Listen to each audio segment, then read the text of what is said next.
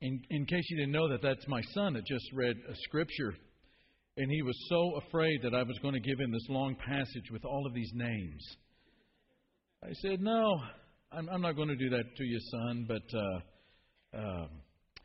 I might surprise you one day." We're going to be looking at Romans chapter 14 this morning and tonight. Next Sunday, we're going to be is Father's Day, and as you know, we have a group of our people that left this morning to go to Savannah. About the time that they're getting back, we're going to have a lot of our kids heading off to Oklahoma Christian for part of the summer camp to begin. So we're going to have a lot of coming and going. But it's Father's Day next Sunday, and I'm going to say some things to fathers about the great role, the great responsibility, and the great honor that we have as fathers of children, and what that means in the kingdom of God. And then next Sunday night, we're going to look at Romans chapter 15. And then the following week, Brad Roach is going to be leading our singing because Ben is going to be traveling with his family up to the second part of the camp week up in Oklahoma City. And we're going to be looking at the church with some final comments as we close down the book of Romans. So this morning, we're going to be looking at acceptance and what Paul has to say about that in Romans chapter 14. Inside of your announcement sheet, your bulletin, there is an outline that you can use to take some notes as we go through this study. And as you're doing that and opening your Bibles up to Romans chapter 14, let's begin with a word of prayer and ask God to bless us as we do this study. Father, we recognize in so many ways all of the blessings that come to us. And these are the blessings that are positive and full of joy. And yet we also recognize, at least intellectually, Father, we recognize that there are even blessings that come to us in times of trouble.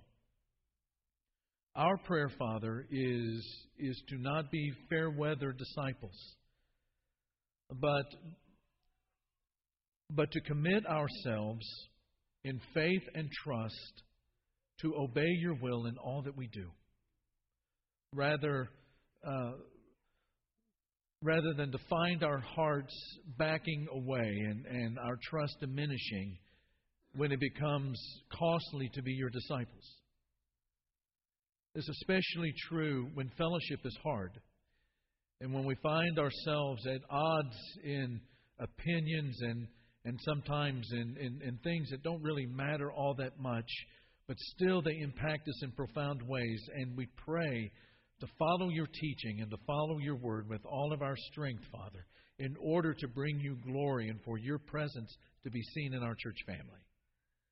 So as we study this morning, Father, we ask you to give us eyes to see and ears to hear. And we pray this in Jesus' name. Amen. You know the name William Buckley. It's a name that is synonymous with political conservatism. He was an author and a commentator. He launched a conservative political magazine known as the National Review in 1955. Became a little bit more prominent in the mainstream from about 1966 to 1999 when he hosted a political TV show called Firing Line. There's a fellow by the name of Evan Thomas who writes for Newsweek magazine, which, as you know, if you've read Newsweek, is never to be confused with a conservative line of thinking.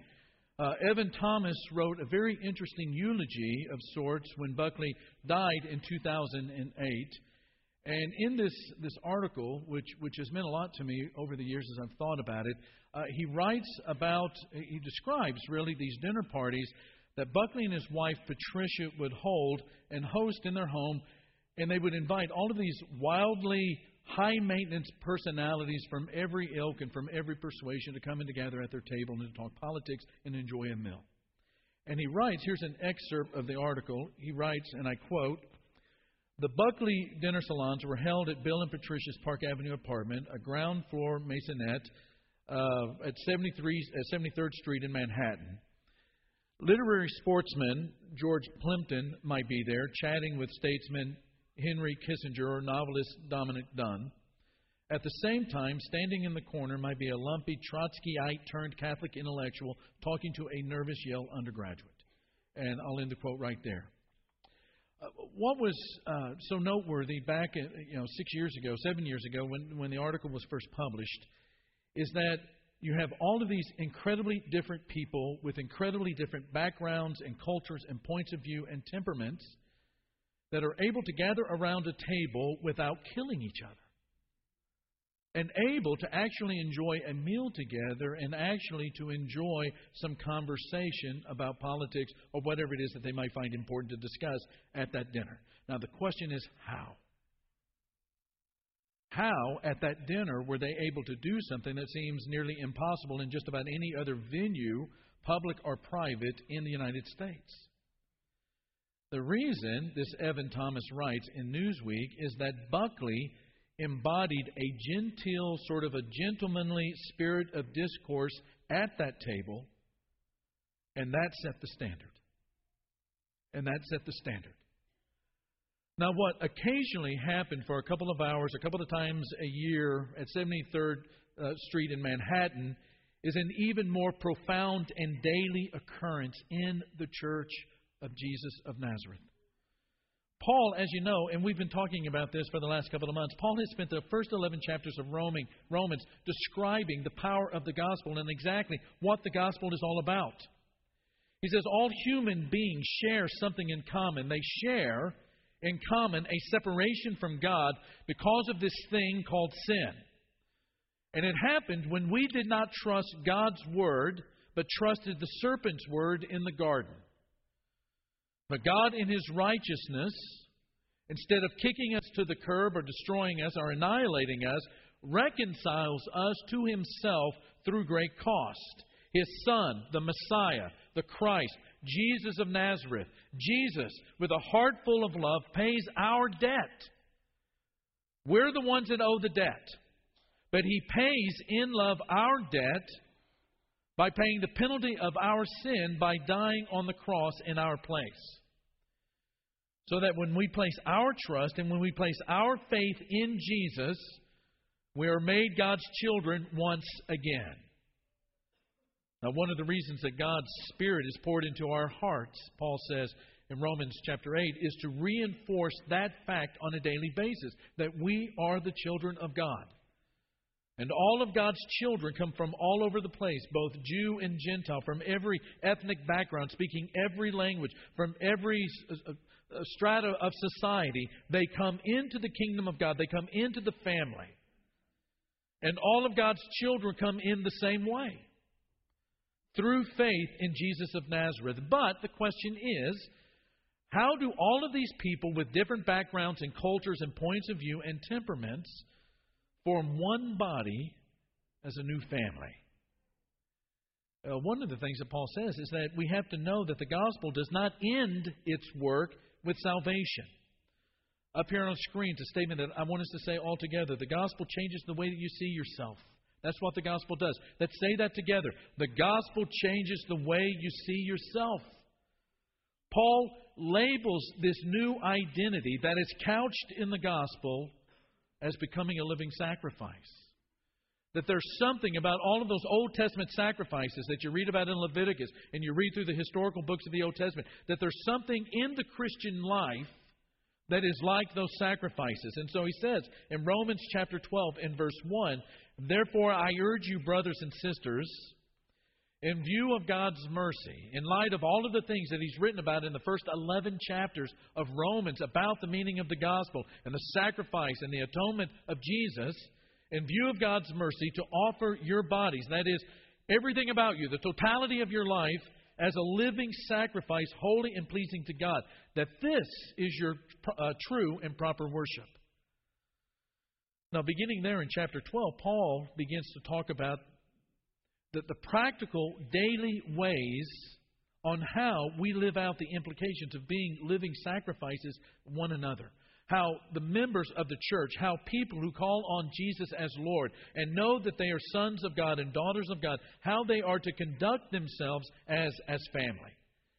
In chapter 13, one of the big problems in any church, in any era, not just the first century when Rome dominated the world, is how people that are divided by politics can remain one in Christ. We talked about this last Sunday night, that there were people in the church in the first century Rome that thought Rome was great. thought that Rome was a great help in the peace and the globalization of the world. And yet there were others who had been displaced, who were coming back into Rome, who didn't think that Rome was all that great. Two differing views on the greatness of Rome in the church. How do they stay one? Chapter 15 that we're going to look at next week, how do people who are strong in Christ, who are mature in Christ, who have been in Christ for a while and have grown up in Christ and beginning to be conformed to His image and to resemble the Messiah, how do mature disciples deal with the failings of the not so mature disciple? So then we have chapter 14, which is this morning and tonight. How do mature disciples deal with differences of opinion with each other? Mature Christians on either side of a disputable matter, how do they maintain the peace? And how do they maintain the one-bodiness unity of the church? Well, let's discover the issue. The question is, what are disputable matters? What are disputable matters? Well, a quick definition. A disputable matter is an issue that is neither commanded or prohibited by God. There are some things, as you know, that are not disputable in Scripture. There are some things that you never back down from. There are some things that you never diminish. You never dilute these things. They are always and forever eternal truths that we embrace with all of our strength. But there are areas where it basically comes down to opinion rather than a thus saith the Lord. Now here's the deal. Problems arise when, because of some personal experience or personal history or personal discomfort or concepts of Christian freedom, problems arise when opinions are transformed into requirements for fellowship. And in Rome, there are at least 3 disputable matters in this Roman church that threaten to disrupt the unity. Eating, dietary laws. Is it okay to eat meat? Is it okay to eat meat and vegetables? Should it just be vegetables only? A second are sacred days. There are days that should be considered by the church and celebrated by the church, and others saying, no. Or the drinking of wine.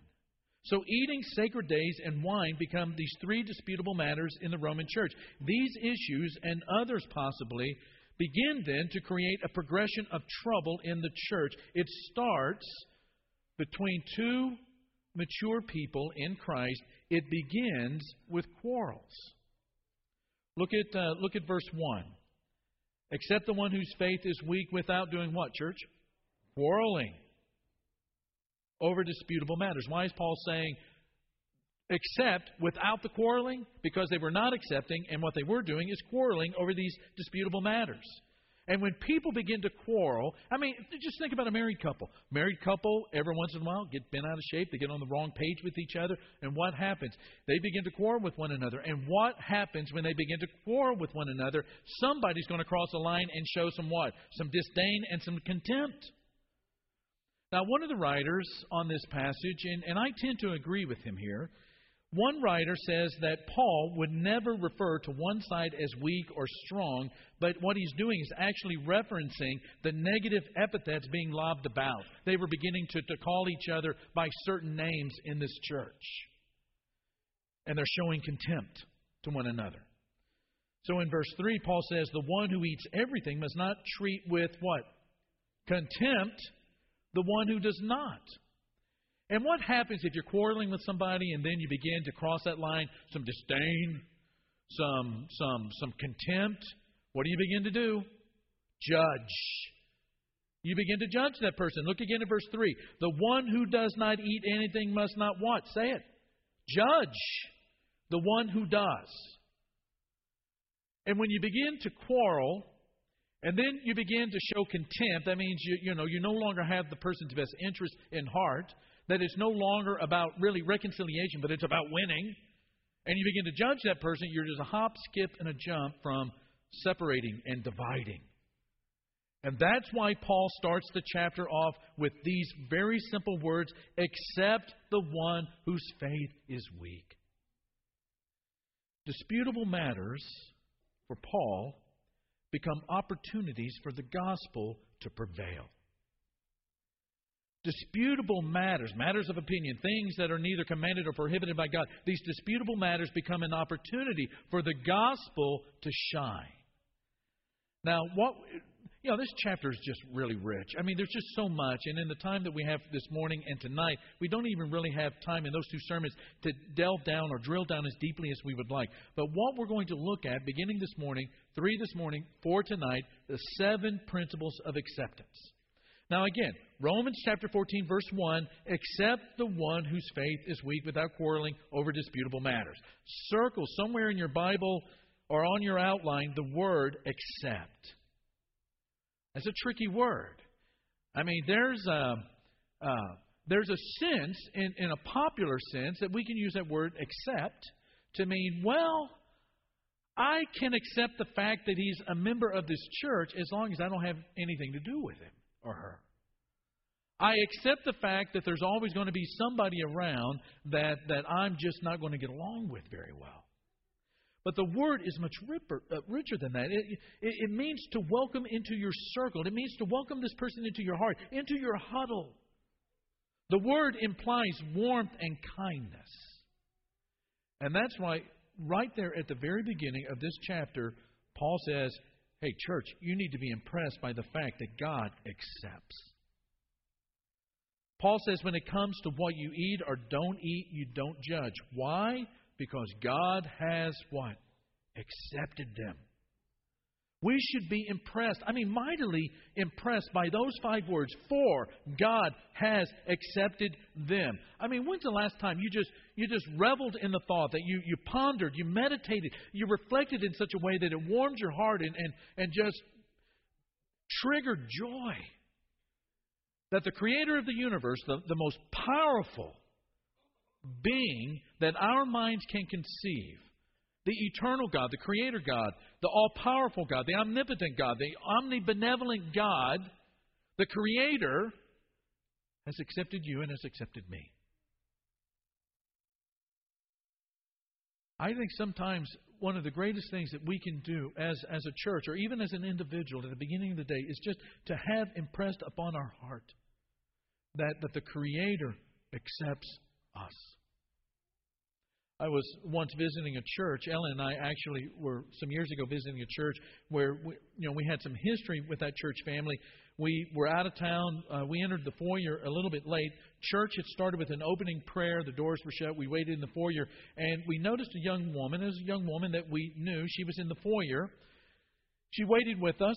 The prayer ended. The doors opened up, and we started going to the auditorium, and we waited for her to go in with us. And she said, I don't know if I can go in there. I'm going to stay out here. I'm not going to go in there and worship with those people.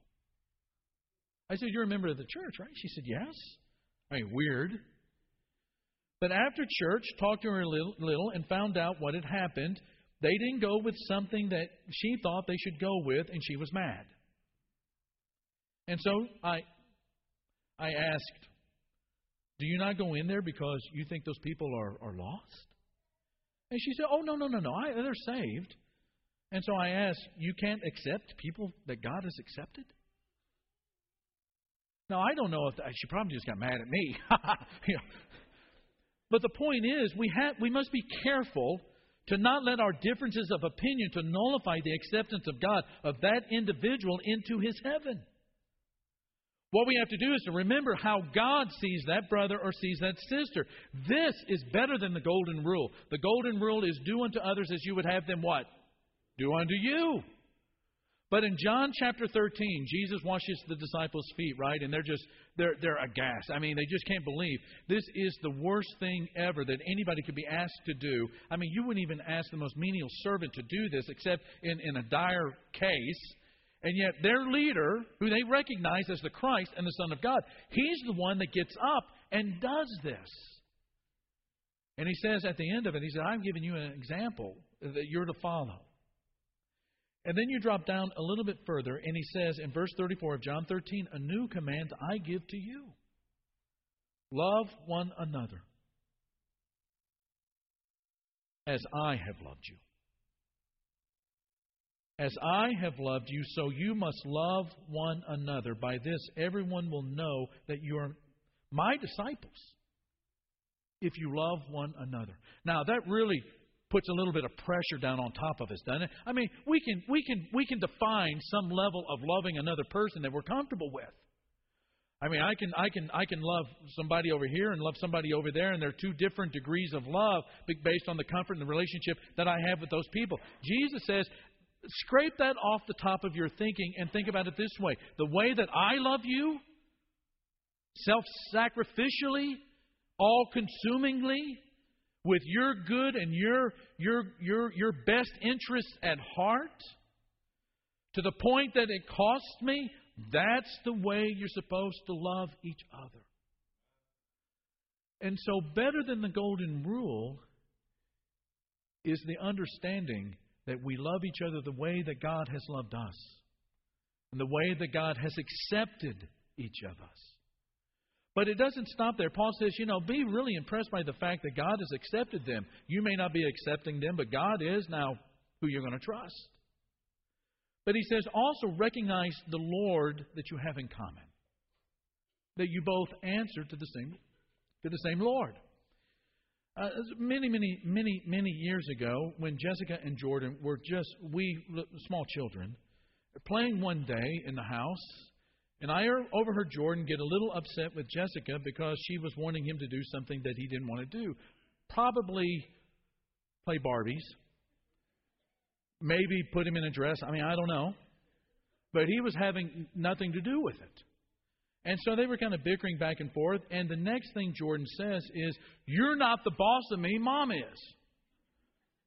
And I'm thinking, ho, ho, ho, ho, ha, ha, ha. It's so cute, kids kind of arguing with each other. And Mom is And then Jessica says, "Well, Dad is the boss of Mom." At that point, I bolted out of my chair, ran into the room. Hey, let's cut this one out. No. Hey, where did you hear? You didn't hear that from me. Don't ever let those words come out of your mouth ever again, especially when Mommy is around. You probably already know this. I love Downton Abbey. I'm an addict. Have been a fan for years and years and years. I'm a little bit depressed that this is the last season. I like all of the characters, but I admit that I have a little trouble with this one.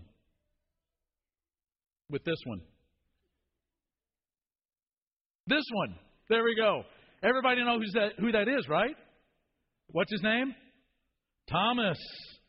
Why do we have trouble with Thomas? Well, he is a servant, and he's not even the head servant. But the problem is he wants to be the boss of everyone. And it's just so unsettling, and it's so aggravating. Ellen says he's just so annoying. And it's so inappropriate.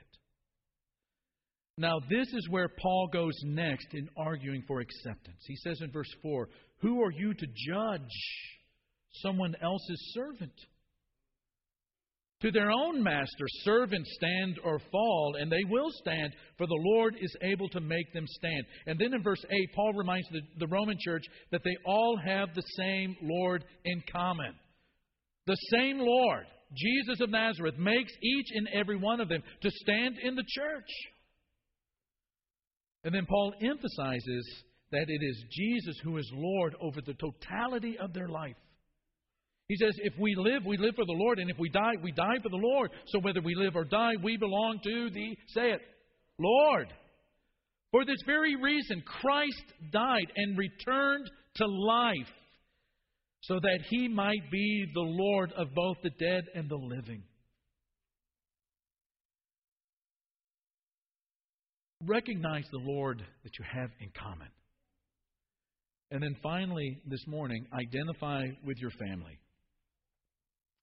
One of the sad things in the world is to see a family fail. Why? Well, because a family has all of the resources and all the attributes to make it work. You have unconditional love. If there was not unconditional love, then babies wouldn't make it, right? Because if parents were looking for an immediate return on their investment, no baby is going to be able to return any of the love or the affection or the resources that are applied upon them. There's unconditional love, and there's nurturing, and there's forgiveness. Think about your children. Is there anything that they can do that really you can't forgive them of? There's patience. There's emotional support. There's wisdom. There's advice. There's guidance. There's protection. All of these components are there in healthy families. And families are designed in such a way that they take care of the members, not only in the good times, not only when everything is going great and smooth sailing, but also in the bad times. And many of you know what that's like, don't you? First sign of trouble, trouble hits, frightened, anxiety begins to invade your heart, and you need help, and what's the first thing you do? You call home. And yet, sad fact, reality of our world is that sometimes families fall apart. And when they fall apart, there's lots of collateral damage. It creates more and more drama and more anguish. But the thing is, everyone knows that families are supposed to work. So in the ancient world, at the time that Paul is writing Romans, there's this globalization that's going on that is changing the face of the world. The Roman Empire has given Roman roads that make it feasible to go anywhere. The Roman peace makes it safe to travel those roads. The Greek language, everybody speaks it, everybody can communicate. So all of a sudden the world is being connected. Nations and all these different people are coming together. And people are moving to the cities in unprecedented numbers. And these people are moving away from home, and many of them without their families and without those traditional emotional support systems. They're finding themselves without all of the blessings and all of the benefits of the family. Now, Paul in chapter 12 has already referenced, as you know, that the church is a body. And the body is healthy when all of those parts connect with each other in healthy ways and they work together in healthy ways and the body moves forward. Now Paul reminds them that in this place where many of them are without family, that when they come together on the first day of the week, they're sitting next to a brother, they're sitting next to a sister. That when they come together, they are the family of God. And so in verse 10, he says, why do you judge your brother or sister? Your brother or your sister. His point, if healthy families don't tear each other up over little things, but stick together through thick and thin, how much more so the family of God? You know, quite frankly, that's why I'm in a little trouble when someone can leave their church family so quickly over things that don't really matter. It's like saying, some kid at a dinner table, Mom, the pork chops were a little too dry tonight at dinner, not quite the way I like them, so I'm out of here. I think I'm going to try the Thompson family down the street.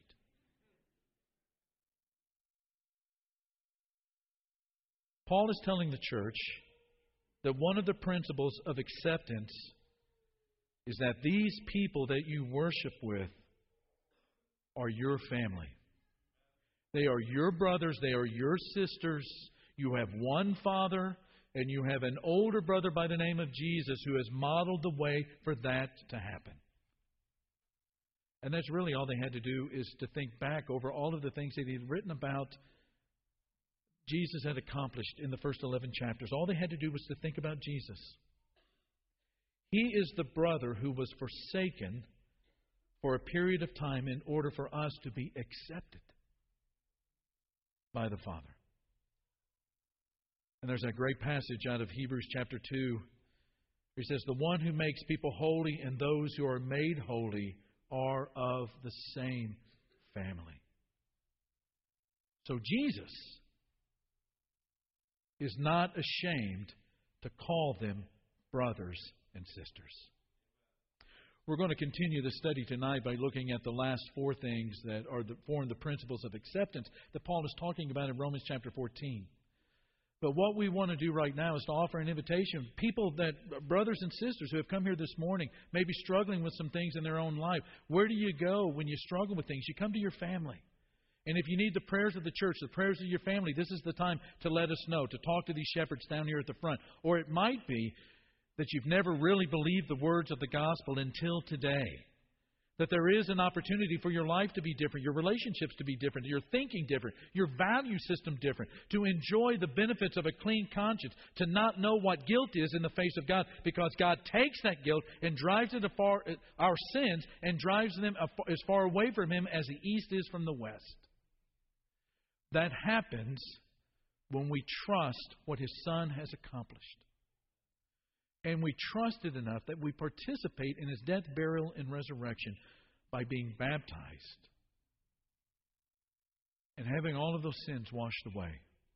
And God putting His Spirit inside of us for all kinds of reasons, but to remind us on a daily basis that we're His children, that we're His son, and we're His daughters. And if that describes you this morning, then as Ben comes up here and leads us in a song, we want you to come down and talk to these shepherds. And for the rest of us, let's stand and let's sing out together. Lovely on the mountains